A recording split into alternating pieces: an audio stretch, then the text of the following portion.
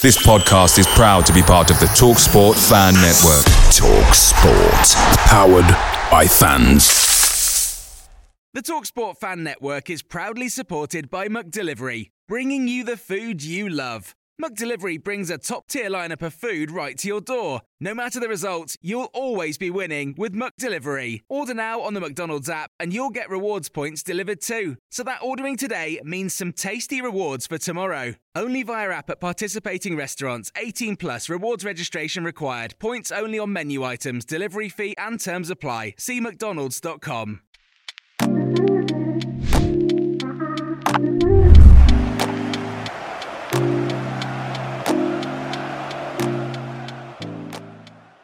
Good afternoon, Cherries fans, and welcome to this cherry picking in the middle of the day, episode number 30. Of course, later on we are playing Lorient in our final pre-season friendly. And of course, I have got my trusted companion next to me, Mr. Matthew Harrison. How you doing, Matt? Yeah, well, good, Craig. Looking forward to the friendly this afternoon.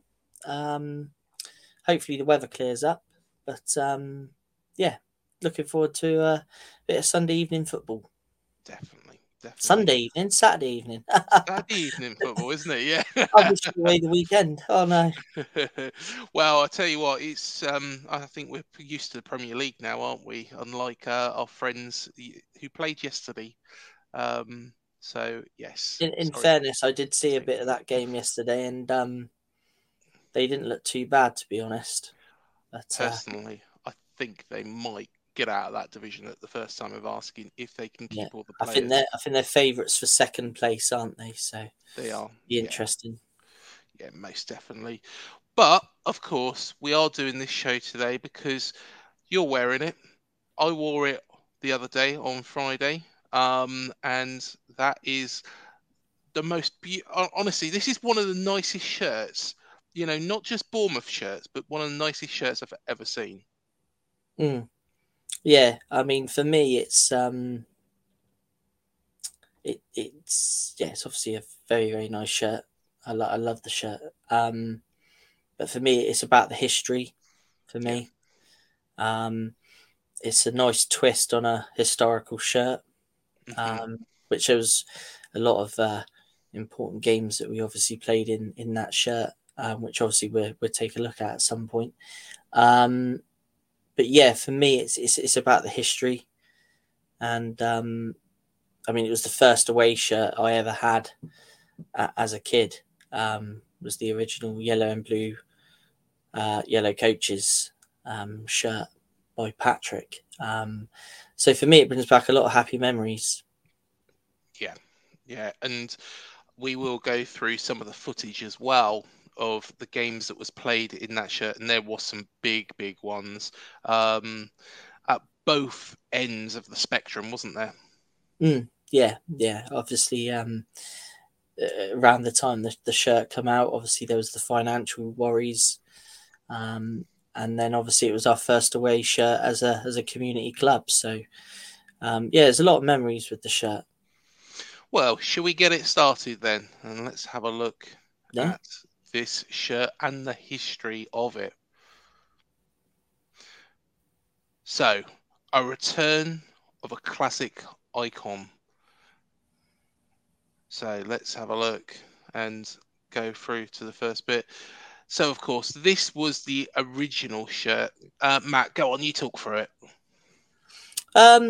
So obviously the original shirt was worn by the players between 1996 and 98.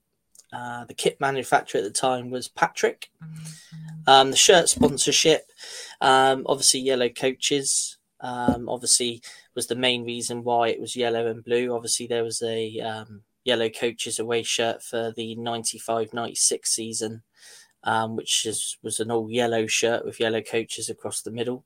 Then the following season, when Patrick took over from Le Coq Sportif, it became a yellow and blue half shirt, which is obviously what Eddie's wearing there in the picture. The sponsorship did change. There was a period where the shirt was sponsorless as well. There was a couple of games where the players actually wore the shirt without a sponsor on it. before Seawood Rover MG took over, who at the time was the home shirt sponsor.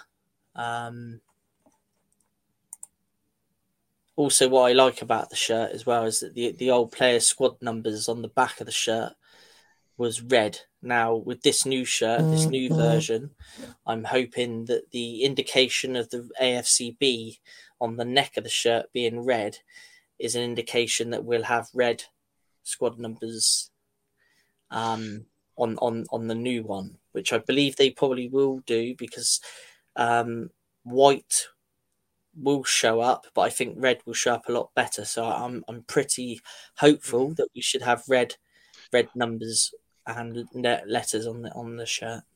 I did have a little play around actually with regards to the shirt when it was first released, and it did look like it was going to be white numbers, but I haven't seen a shirt actually printed as yet. So we shall see. We shall see on that front.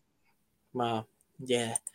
But yeah, that was a part of the star, which I loved.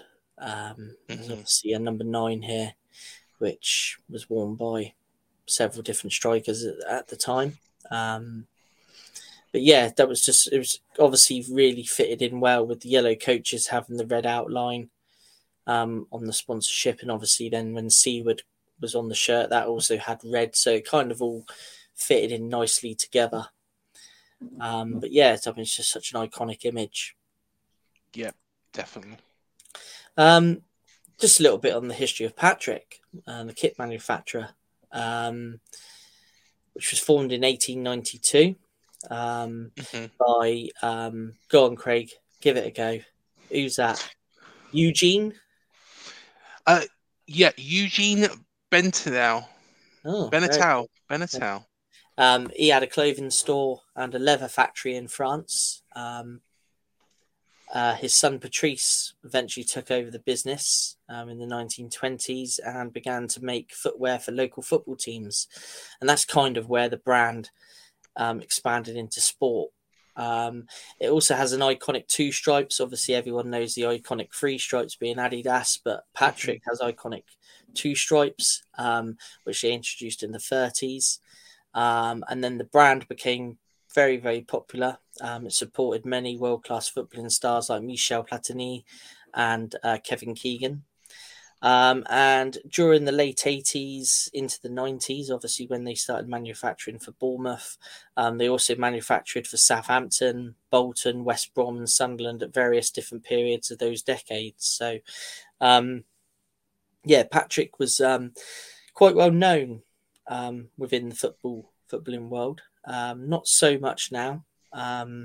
I think they broke into rugby as well at one point, and I do believe that they were the official kit supplier to referees in the Belgium leagues at one point. But they're more now focusing on being a fashion brand. I mean, if you look at their website now, it's more all about sort of vintage and retro sort of branding, which some of it looks pretty cool. But yeah. The Patrick, they do still kits though. Yeah, I do believe they still do kits, but they don't. I don't think they really manufacture for sports teams so much now. They don't in the UK anyway. I mean, I remember we had West Brom come down in the cup, Eddie Howe scoring the winner, and their kit was Patrick at the time. So there was quite a few sort of late 90s. There's quite a few kits out there made by Patrick and in Scotland as well. A few of the Scottish Premier were made by Patrick. So, but now in terms of actual football club manufacturing, I don't think there really is anything out there now. No, not actual proper football clubs. But I think they still do sporting equipment and sporting wear for, like your pub teams or your kids teams and stuff like that. But yeah, they do. You can buy full sets of. But in terms of actually manufacturing for clubs like football clubs, I don't think they do that so much now. But No. It was quite an iconic manufacturer for Bournemouth. Obviously, they made the shirt for the Wembley final. So yeah, there was in the short space of time, we were manufactured by Patrick, which I think was about a 4-year period before Super League took over. It was quite a lot of moments that happened while they were manufacturing for the club. So, but should we take a look at some of the historic games? Yes, why not? Why not? So, probably one of the most iconic games was obviously during the financial troubles when the receivership was in. Obviously, travelling up to Bristol City on this day, we pretty much all thought that it possibly could have been the club's very, very last game in existence. So we travelled to Ashton Gate, obviously with the shadows of the financial ruin hanging over us. City were chasing promotion, I believe. They were doing well. So no one gave us any hope of winning, in which could have been the club's last ever game. But yeah, there was a heroic performance put in by everybody that day, everybody in a Bournemouth shirt, and it was up to centre-back Coxey to head home the winner. But then we do have some footage of a game which was from the following season after we became Europe's first community club. And we frustrated City with a 1-1 draw. Coca-Cola Cup trip to Leeds in midweek. Victory today is a must for 17th place City. Joint favourites for promotion at the start of the season, John Ward's men won't want any more daylight to open between themselves and the early pace setters. One change today sees Rob Edwards restored at the back. Scott Patterson makes way. Only a supreme display of fan power saved Bournemouth from bankruptcy last season, the Cherries becoming the first community-owned club in Europe. Briefly top of the table after 4 matches this term, their form has just dipped in recent weeks. The visitors also make one defensive change to their lineup, Eddie Howe coming in for Frank Rolling. It's Bournemouth in a change kit of navy and yellow who get the game underway. 3 straight defeats for City, hardly the ideal preparation for this afternoon, although John Ward does say it's far too early to be talking about crises here at Ashton Gate. City have the first throw of the day. And the referee from the West Midlands is 39-year-old Mick Fletcher. Gota nicely done for Gary Hours. Now Torpy's making his way into the middle. Cox with a defensive header. Helped out by O'Neill, but this is Hewlett for Bristol City. It's a good start. Unfortunately, straight at the goalkeeper. And a bright opening by the home team. Certainly some good link-up play there. Eventually fell to Hewlett, who struck the ball well, but couldn't beat the keeper. Oh, and Hours and Tisdale got their wires crossed. Now, here come Bournemouth with Steve Robinson. Only Fletcher up with him. This is Fletcher. And a chance for Bournemouth. Good save by Keith Welsh. Oh, what a warning for the home team. Bournemouth very quick on the counter-attack there after City were caught in possession. And in the end, it was Fletcher testing the keeper low down to his left. Good save.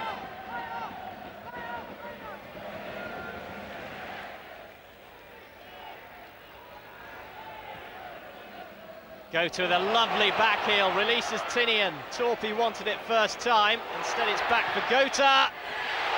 Inches wide. Well, he's on fire in front of goal at the moment, Sean Gota. 2 in consecutive games coming into this match. Not so very far away with that one, with the keeper struggling to get there. Still Tinian prompting his team. Hours against Vincent, help from Carey. Torpy leaps. And Tisdale! Well, it's deflected behind.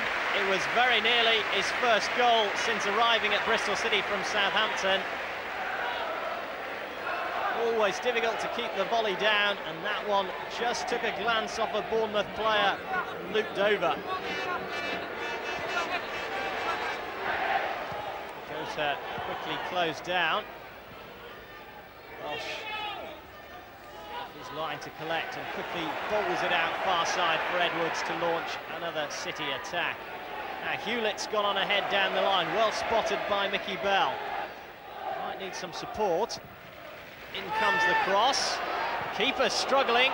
Hours, and Gota must score, and does. Well, you felt the break had to come, and it was odds on Sean Gota getting the opening goal. In the end, it was easy as you like, really. A little side foot into the net, and Jimmy Glass left to hold his head in shame, really, because it was his error that led in City's top scorer for his 7th of the season. Bristol City ahead.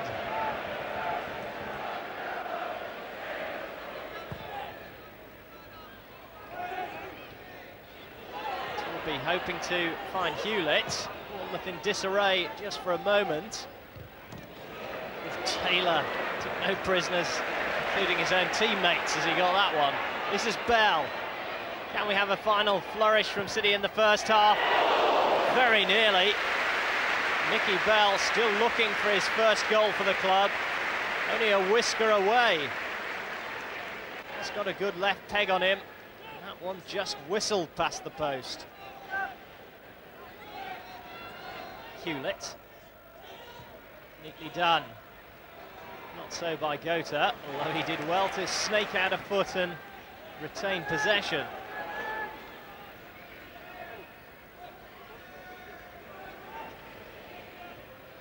Carey to Tisdale. Torpy now to Hewlett. Well, he had to take it early, Matt Hewlett. It's not his best side, his left foot. But, willing to swing the boot and try his luck. Just clearing the far post.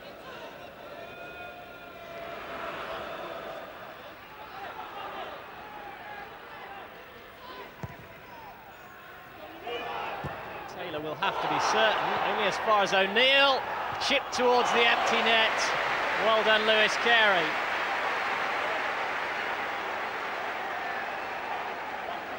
Well, right position at the right time for the young defender. City almost caught out. And that's a lifesaver by Lewis Carey. Beardsmore now forward towards Fletcher. Young on the overlap. Just flicked off Hewlett's toe. Corner for Bournemouth.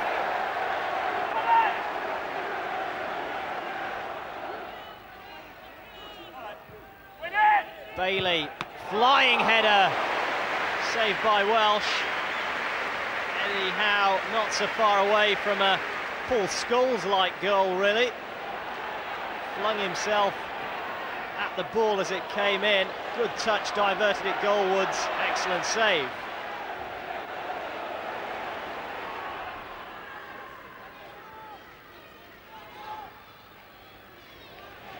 Tisdale will make this. Tinian advancing ahead of him. Hours again his right side. Gota and Torpy wait for the cross. They're still waiting. Tinian. Now it's into the penalty area. It may break for Gota. Good save. Don't know how much the keeper would have seen of that. And his positioning was spot on as Gota swiveled, kept it low. Glass plunged on it down at his left-hand side.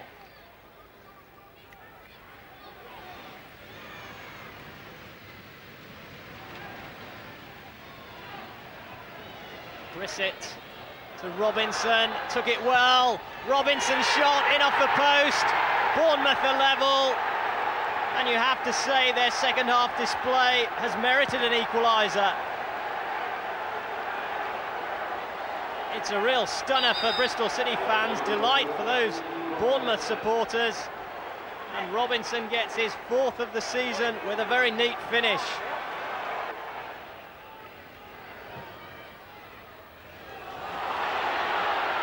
Torpy bearing down on the goalkeeper. Now, did he take that out of the area? The assistant is flagging. That could well be a Bristol City free kick. There's about a minute left on the clock. The ball right on the edge of the penalty area. Tinian to take. Well, it was Torpy who was a whisker away from being a debut hero. His first full game at Ashton Gate. And he flew towards the ball on the far post, but it just had too much pace for him. And it's behind for a goal kick.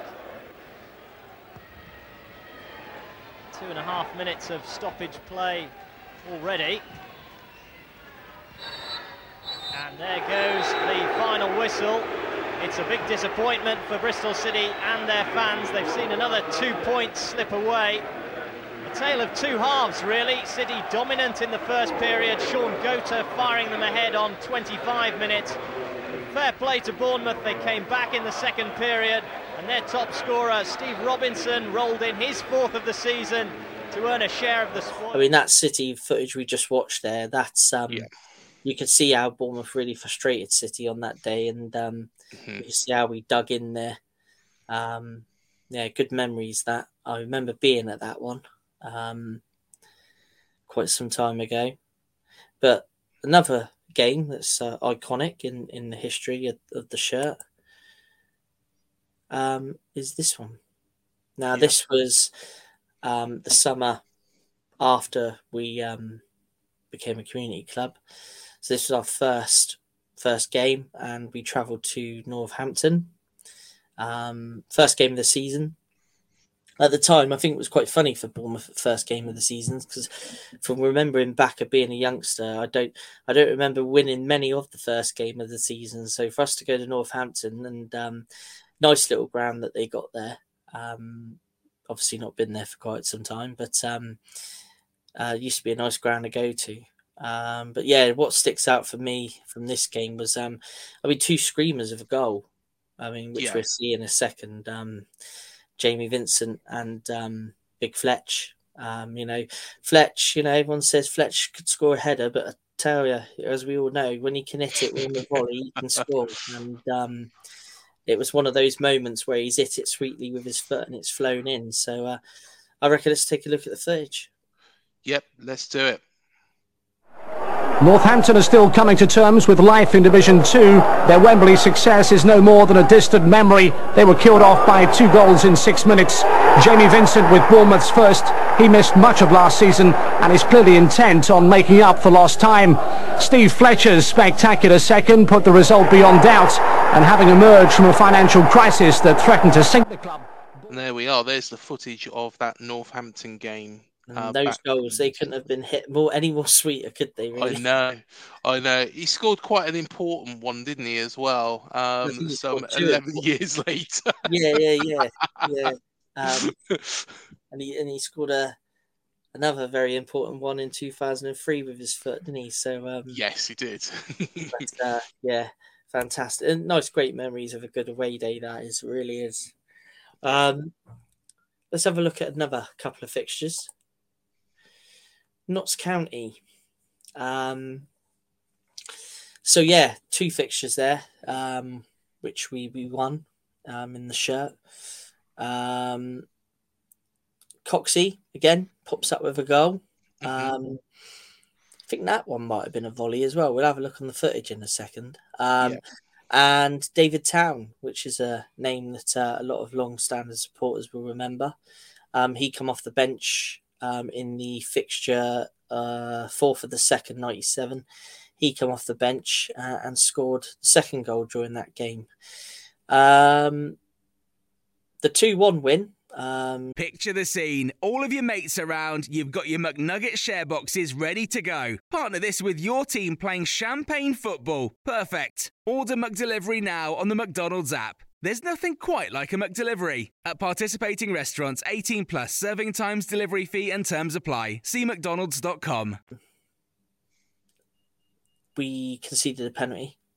Yes. If I remember rightly. There was a penalty that Notts County scored. I think that might have been the equaliser. I think we were 1-0 up, if I remember rightly. I think maybe a Steve Robbo. I think Robbo and a certain man called Mohammed Bertha, which a lot of long-standing Bournemouth fans will remember. A big powerhouse of a player.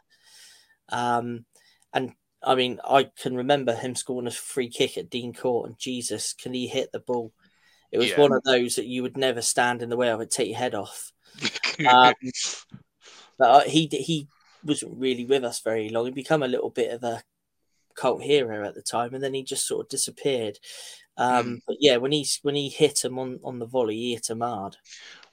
I think we were 1-0 down in that Notts County. We were 1-0 down. But I tell you what, shall we play the footage? Shall we play the footage of the 2-0 victory first, and then we'll have a look at the 2-1 win?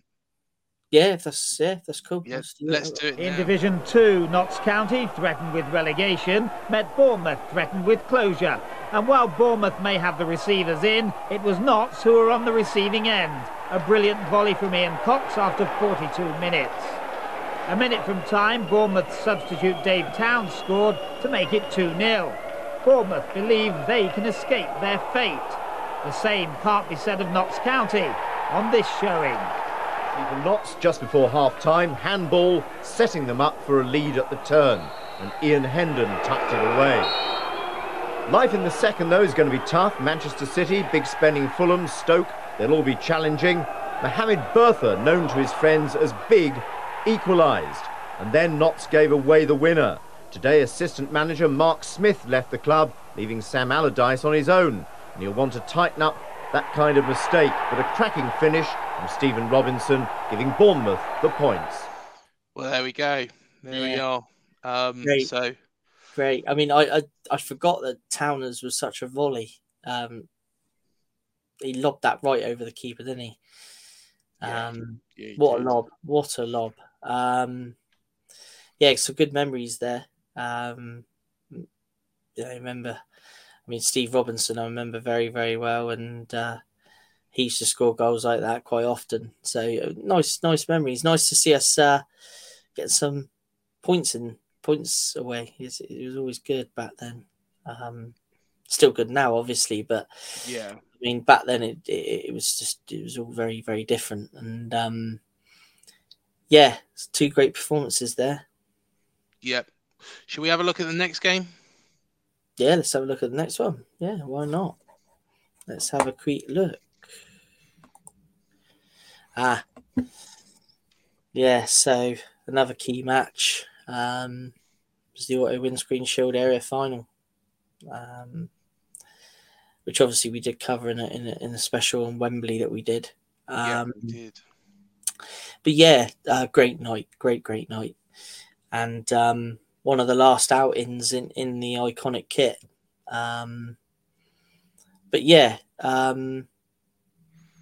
Now obviously we have this new version. The story is set to continue. So we did see some footage of course, this back, when we did that show. But should we watch it again? Yeah, it's always good to watch. Yeah, let's do it again. Let's do it again. Bournemouth travelled to Walsall for their first leg. Frank Rolling found some space to nod the visitors into the lead. And Russell Beardsmore was then on hand to make it 2-0.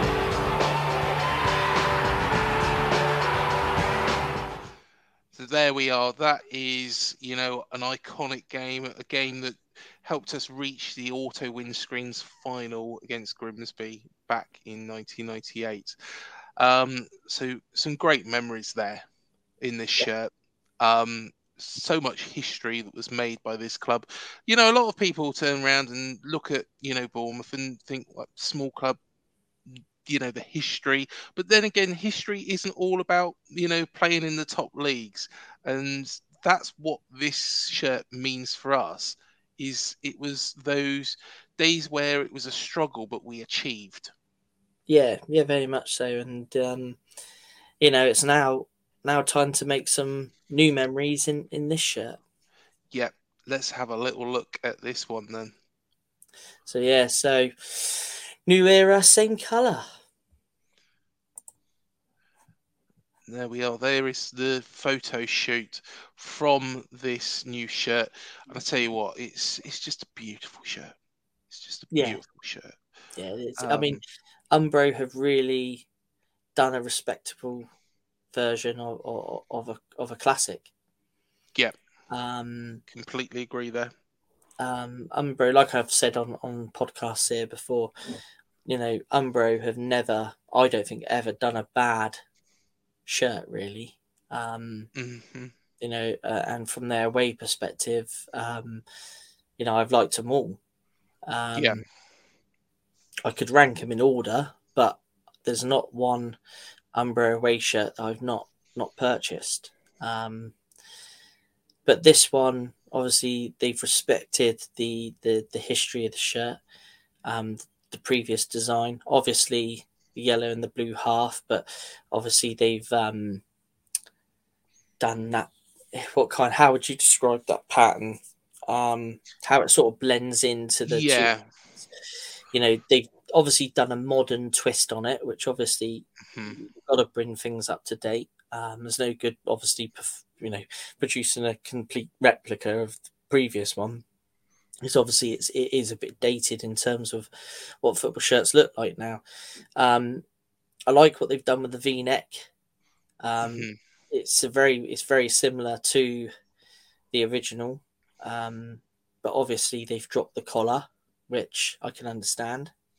You don't get a lot of collared football shirts these days. I mean, I do like a collar on a football shirt, but they're a bit irritating though, aren't they? Collars? Well, they were years ago. I mean, I remember the old Lecoq Sportif home shirt with Frizzell on it, and when I had that as a kid, and the collar used to itch my neck, something chronic. But with the way they make the shirts now, it's totally different. But when you look at it, I like obviously what they've done with the sleeves and the yellow trim around the sleeves. The back differs to the old one. The old one, the shirt colours would alternate between what was on the front and the back, whereas it mirrors the front and back on this one. Yeah. The thing for me, the badge, it really suits the shirt. Don't get me wrong. But I think maybe just to take it back into history a little bit more, maybe if they use the old colour scheme on the badge that we used to have. So the red background with the white stripes and the AFC Bournemouth, with the white background and written in red. I'd like to have seen what the shirt would have looked like with that on, sort of like the old badge colours at the time, just to see what it would have looked like. But obviously the yellow and blue on the badge is obviously what Umbro and what the club has done on the away shirts for a long time. That the badge kind of mirrors the colour scheme of the away shirt. But in terms of the first moment I saw it, obviously there was leaked images, wasn't there? Yeah, there was. And as soon as I saw it, I knew I was going to love it. And as soon as it was released, within minutes of it being released, it was already ordered and on its way. Do you know what I mean? So just because for me, I love it. I absolutely love it. In comparison to obviously the one you're wearing there, I know that's had a lot of, what did someone describe it as the other day? Was it the J cloth? Yeah, no, I've heard that one. There was another one which I thought was quite funny. Was it the fingerprint Artex design or something? Yes, yeah, that's it. Someone described it as, and I thought, oh god, that is funny. That is a funny way of describing it. I mean, I can understand why people don't like it. It's not going to be to everyone's taste. I mean, as you well know, the louder the away shirt, the more I love it. So I mean, I really like that away shirt. But for me, this one is just iconic. It's historical. And it's a great twist on a classic. Yeah, most definitely, mate. Most definitely. And we will do a shirt show where we'll review all this season's shirts.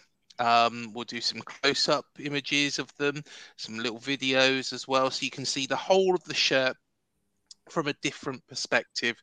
And we're going to rate it as well. Me and Matt are going to rate it. Firstly, what our initial thoughts were, because I was quite harsh probably on the shirt that I'm wearing initially, and then what we thought when we saw it in person. So Yeah. we will do that, and that will probably be out in the next couple of days. So keep your eyes peeled for that as well. You'll probably see the shirt in person in the club shop later on today anyway. So, and I'm sure there'll be quite a lot of people picking this up, won't there? I would imagine so. I mean, it's going to be a big hit with the long-term support. And the people that can remember, us wearing these colour schemes away, back in the day. So I mean, it's going to be a big hit with them, and for the new fans as well, and for the youngsters. I'm sure it's going to be a very, very big hit. So, yeah, I mean, a lot of people are arguing whether it should be the third shirt or whether it should be the second shirt. I probably agree with that. It should be the second shirt, really, and the one you've on should be the third shirt, I think. But to be honest, they call them second, first, and third shirts these days, don't they? But I mean, to be honest with you, it depends on who they're playing and where they're playing. I mean, they could end up wearing this one more than they're wearing the one that you've got on. I think like last year, the black shirt, we wore more than we wore the actual second strip, didn't we? So, well, exactly. They should just be called away strips, really, shouldn't they? These second and third strip stuff. I can imagine teams like, say, for example, the Wolves, we would probably play in this one. But I think there will be a number of outings for the third kit. And I've got to agree. I think, it really should have been the away shirt. This one should have been the third kit.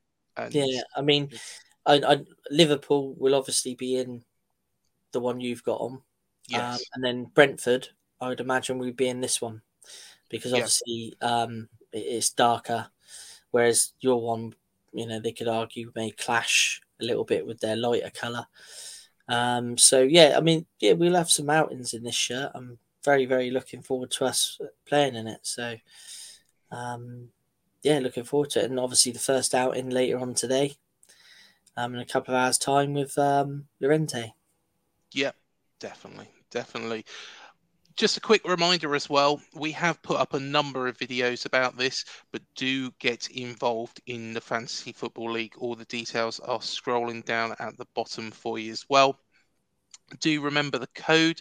The code will appear on the screen as well. And you need the Sky Sports Fantasy Football app, not the app, the Premier League one. We're doing the Sky Sports Fantasy Football app. And like I say, you're looking for the Cherry Picking League, or Fleague, 2698 007. So 2698 007. So there has been a statement, as everybody will know, from former goalkeeper Aaron Ramsdale. And this is what he said. Whenever people tell me it's brave what I've done pursuing this football dream, I just laugh. Oliver is the real superstar of the family. He's the brave one. 3 weeks before he was supposed to leave for uni in Bedford, he told my parents that he had a change of heart. He didn't want to become a PE teacher. He wanted to chase his real dream and go into do drama school. So he literally packed up everything and went to London to pursue a totally different life. But that's not the bravest thing he's done. That's not why I admire him. My brother is gay, and he's lived his life in an open and authentic way since he went off to school. I'm so proud to say he's my brother. I haven't talked to him about it before, but with everything going on in football right now, I thought it was important to mention. Oliver is a lot like me in many ways. He's a regular bloke, loves football, loves knocking about with his mates, loves the Gunners. He's proud of me, and I'm really proud of him. Over the years, I've probably bit my tongue a few too many times, both in the dressing rooms and on social media. Whenever I hear homophobic comments or stupid things being said, and I think maybe my brother has done the same, thinking it would make my life easier. Well, that all ends today. For me, I can obviously dream about winning the league and parading the trophy through North London for sure. World Cup, Champions League. I've got all those dreams, but those are all football dreams. As a person, I have another dream. I want this game I love to be safe and welcoming place for everyone. I want my brother Ollie or anyone of any sexuality, race, or religion to come to games without having to fear abuse. And when we lift a trophy at the Emirates Stadium, I want my brother to be there with me. What could the trolls tell us then? Not a thing. Love you, bro, Aaron. So that is a statement from Aaron Ramsdale. And we do have a fan of Arsenal and a very good friend of the channel with us, Manny, who is going to give his thoughts on this.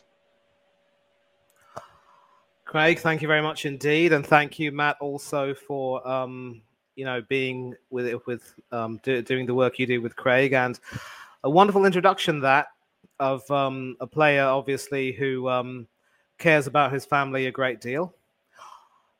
Aaron, I would say, has had a mixed time since coming to Arsenal in terms of the reception he's got from the fans. He has his share of fans. He has his share of people who don't really rate him that highly as a footballer, but as a person, I'm sure, from what I've been told. I mean, I have to sort of gather this because I certainly don't see the happenings of the team on a day-to-day basis, given where I am. He seems to be a pretty good bloke and a decent guy, and the stand that he's taken right now, especially to make sure that we root out homophobia and other forms of hatred in football, is a stand that has to be taken, because it's not just homophobia, anti-Semitism, any form of racism, any abuse towards minority communities or affected communities is absolute poison, and we must stand against all of it. And homophobia is definitely something which we pride ourselves for taking a big stand against. And the fact that we still to this day have people who see it fit to make homophobic chants at football grounds and demonize people for daring to be different and daring to be open about their sexuality is quite disgusting. I am especially happy to see a lot more footballers feeling courageous enough to come out of the wardrobe or come out of the closet, to use that term, and announce that they are in fact gay, and make sure that they are committing themselves to living their best and most honest life. And we have to make sure that we applaud that. And especially for me, growing up in a rather conservative household, being in the UK, one of my own memories was going into hospital and hearing a male nurse talking in a rather effeminate voice, and me asking my dad, who was a doctor at that hospital, "Dad, why is that nurse speaking so funny?" And I never knew about the LGBTQI community at the time. And that was when I was told sometime afterwards that, son, he's actually gay. It means that as a man, he likes other men. And I found out that nurse by the name of Jim McCall Smith, who worked at Joyce Green Hospital in Dartford, which is, of course, now no more. It's since relocated to Dartmouth Park, I believe, which is not too far from Dartford. He moved to Canada, emigrated there, married his fiance, and the two of them have since been living a very happy life from what I last heard. And it is important that we recognize that people from the LGBTQI community are human beings just like the rest of us, who have a right to live the way they want to live and love who they want to love. And they deserve the same level of respect as we would give other people. And especially if it's someone in your own family, it's imperative that, we have to stand up for it. And what Aaron has done over here is definitely a brave thing to do. And we can't criticize. I'm not about to criticize him for taking this long to make a stand on this issue, because obviously there is still a stigma attached to this, and for some reason or another, people feel as though it's probably best to keep mum about it, and that's exactly what Aaron did. But enough is enough. Of course, obviously there was a lot of controversy about the recent World Cup being held in the Middle East and the potential impact that it would have on, the LGBTQIA community, the safeguarding of human rights or what have you. And there is still a great deal of, dissatisfaction and discontent about the whole thing. I'm glad that Aaron has spoken up, and I'm glad that, he's made the decision to, defend the community and also stand up for his brother, who he clearly loves very dearly. He's clearly a loving family man, and I applaud him for that. And we also must mention that not too long ago, just after coming back from a post-World Cup holiday, his partner, Georgina, suffered a miscarriage. And he kept it to mostly himself, telling his teammates, his manager, and his family, obviously. And we found out about it today, of course, through the media. And he could have taken some time off, but and Arteta obviously offered to give him some time off. And I'm just glad that he and Georgina have rediscovered happiness in the conception of their second child and also in them getting married. And I hope that obviously they're not going to be able to forget the loss of their first child to a miscarriage, but I hope that that loss will give them the strength to move forward and know that when you lose someone, they don't necessarily leave you. They may leave you physically, but emotionally and mentally, they stay within you. And I hope that they will have the strength to carry on and move on.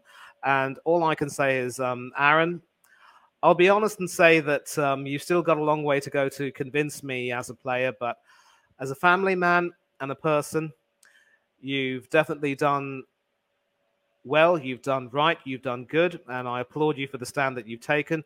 I applaud you and Georgina for the courage you've shown in trying to be able to move on from that tragedy. And I wish nothing but happiness and continued contentment in your life off the field. And it's another reminder that football at the end of the day is just a game.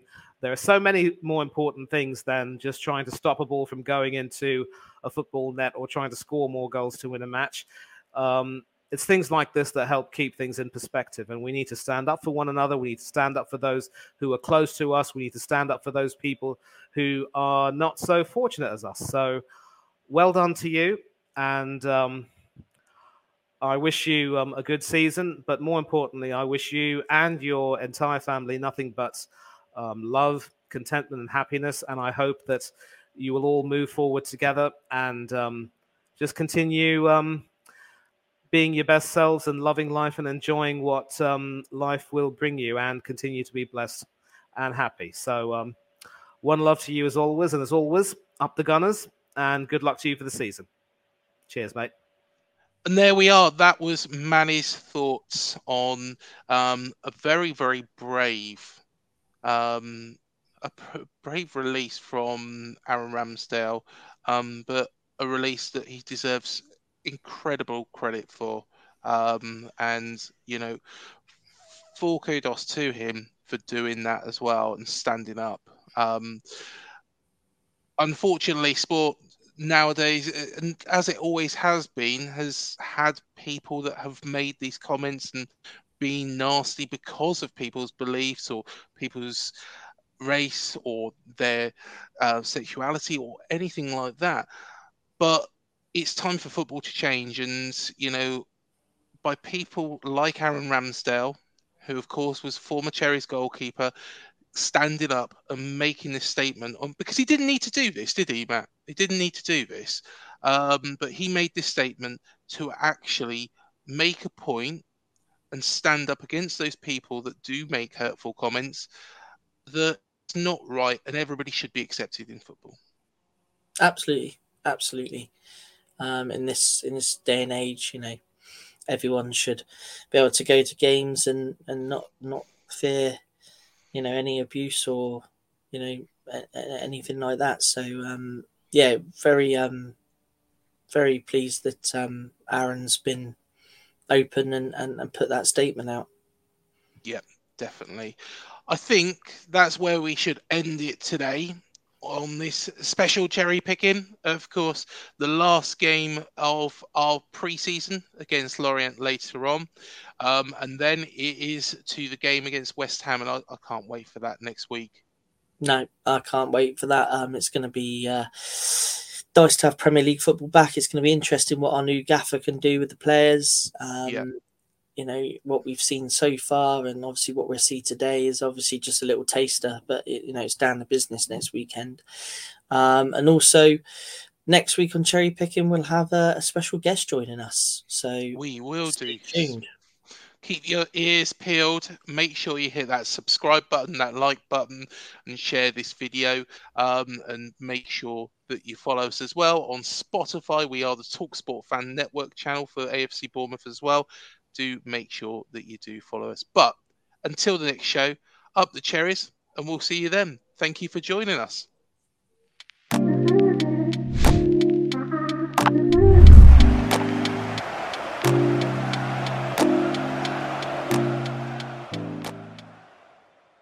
Away days are great, but there's nothing quite like playing at home. The same goes for McDonald's. Maximise your home ground advantage with McDelivery. Order now on the McDonald's app. At participating restaurants, 18 plus, serving times, delivery fee and terms apply. See mcdonalds.com. Spring, is that you? Warmer temps mean new Allbirds styles. Meet the Superlight Collection, the lightest ever shoes from Allbirds, now in fresh colors. They've designed must-have travel styles for when you need to jet. The lighter-than-air feel and barely-there fit make these shoes some of the most packable styles ever. That means more comfort and less baggage. Take the Superlight Tree Runner on your next adventure. Its cushy, lightweight foam midsole supports every step, and the extra outsole traction gives you the grip to just go for it. The eucalyptus fiber upper adds next-level breathability to keep you going all day. Plus, the Superlight Tree Runner is comfortable and ready to go right out of the box. So, what can you do in a Superlight shoe? What can't you do is the better question. And because they're super packable, the real question is, where are you taking them? Experience how Allbirds redefines comfort. Visit allbirds.com and use code SUPER24 for a free pair of socks with a purchase of $48 or more. That's ALLBIRDS.com, code SUPER24. This podcast is proud to be part of the TalkSport Fan Network. TalkSport. Powered by fans.